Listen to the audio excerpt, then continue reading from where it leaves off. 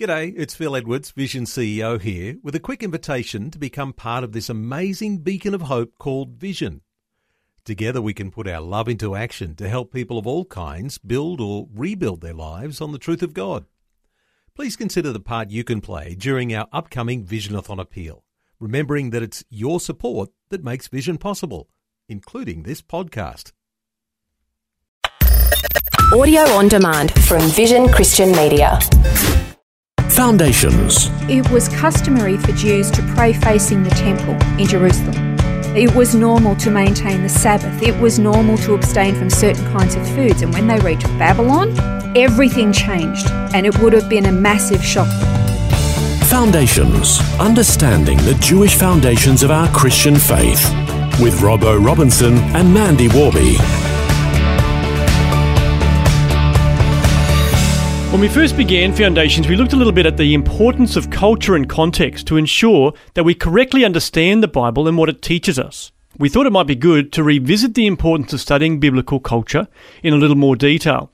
To start with, we're going to see why it's really important to know who the writers of the Bible were communicating with. I think that sometimes, not sometimes, actually a lot of times, we tend to try to interpret the Bible and what it's saying according to what we see around us. And it's understandable why that happens, because our culture is the only point of reference we've got. And that's why it's pretty important to actually dig a little deeper.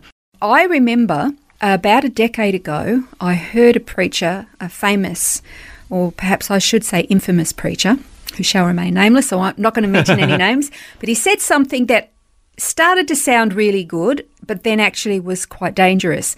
He claimed that the Bible is alive, that it's a living book, and that each successive generation can interpret it according to that generation's own needs and characteristics.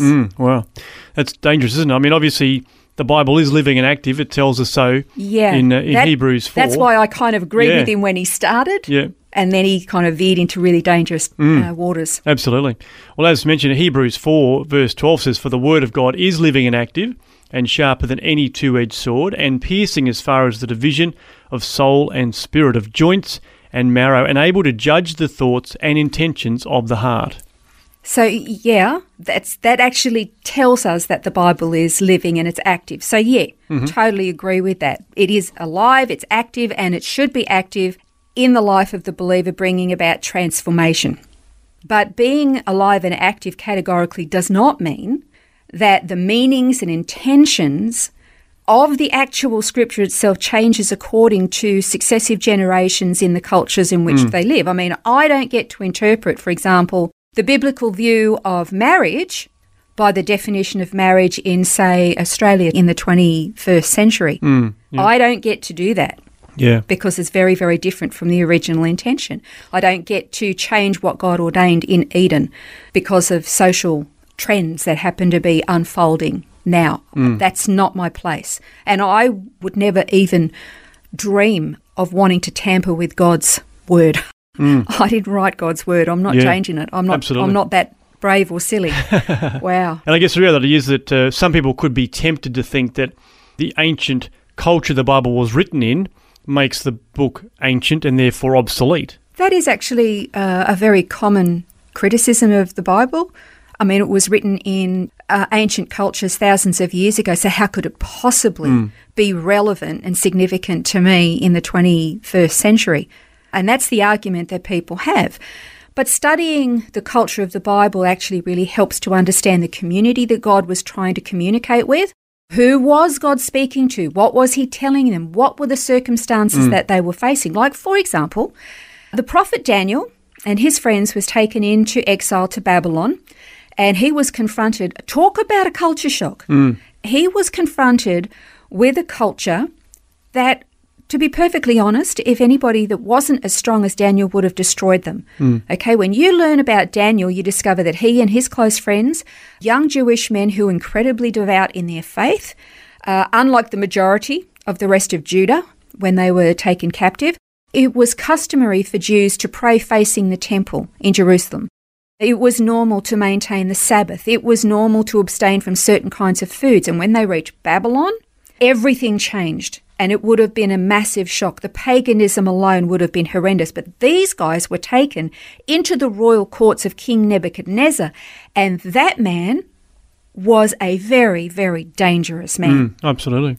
I mean, he was a maniac, and I would not have wanted to have been within 100 kilometres of the man. Well, I mean, he was just so fickle, wasn't he? Like, he would just, at a whim, suddenly say, oh, I'm going to wipe you as all out, so he'd want to execute people, or then he'd be happy again and whatever. So, as you say, you just couldn't know exactly what to expect one moment to the next. He was a great leader, and Babylon was, don't forget, it was the capital of the known world. It conquered the known world at that time.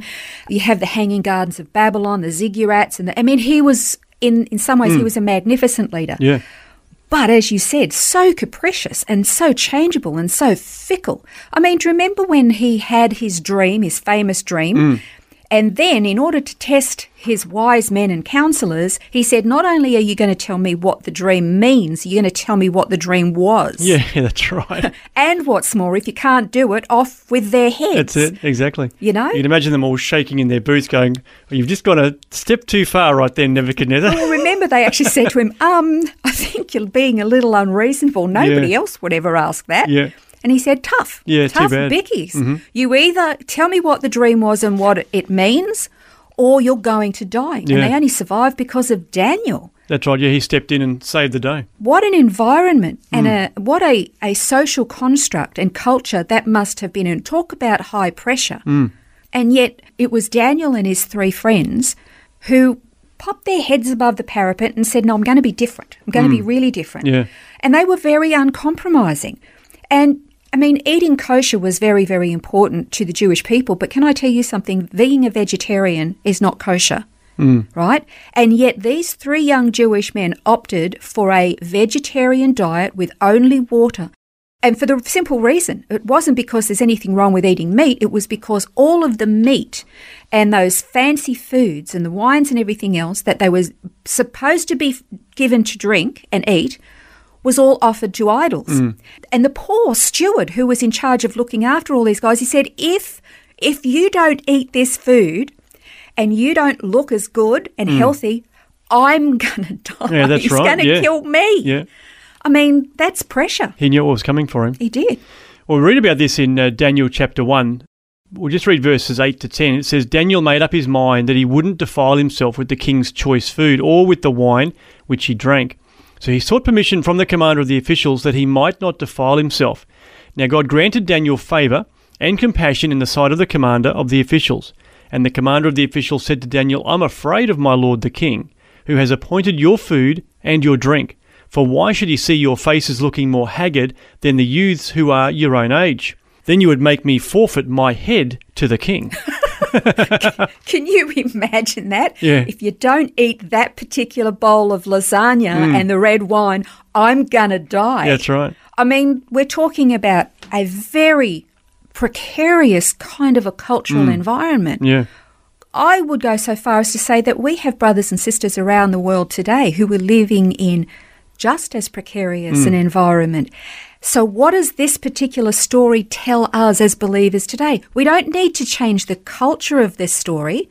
We don't need to forget about it, but it is certainly relevant and applicable in its context for the body of Christ today, to varying degrees depending on where you live. And it's a story of being uncompromising in our faith and belief and trust in God, regardless of what the consequences might actually turn out to be. Yeah, so true. Yes, the commander knew he would be executed just for the simple act of not giving preferred foods to the young Jewish men. What a toxic environment. Absolutely. But what a testimony to that particular commander or steward to see the actual results and benefits of Daniel's choices. Yeah, exactly. So he got to see the power of God in a simple act of obedience. So we get to be ambassadors and examples within our cultures, no matter what our cultures are, when we learn from the cultural environment of the Bible. And of course, so knowing about the people themselves that Scripture's talking about helps us to understand the message that is being communicated. Absolutely. So we're going to continue in this mini-series in the next program, asking why is biblical culture so important? This has been Foundations, a look at the Jewish foundations of our Christian faith. For study notes, resources and more, see vision.org.au/foundations. Thanks for taking time to listen to this audio on demand from Vision Christian Media. To find out more about us, go to vision.org.au.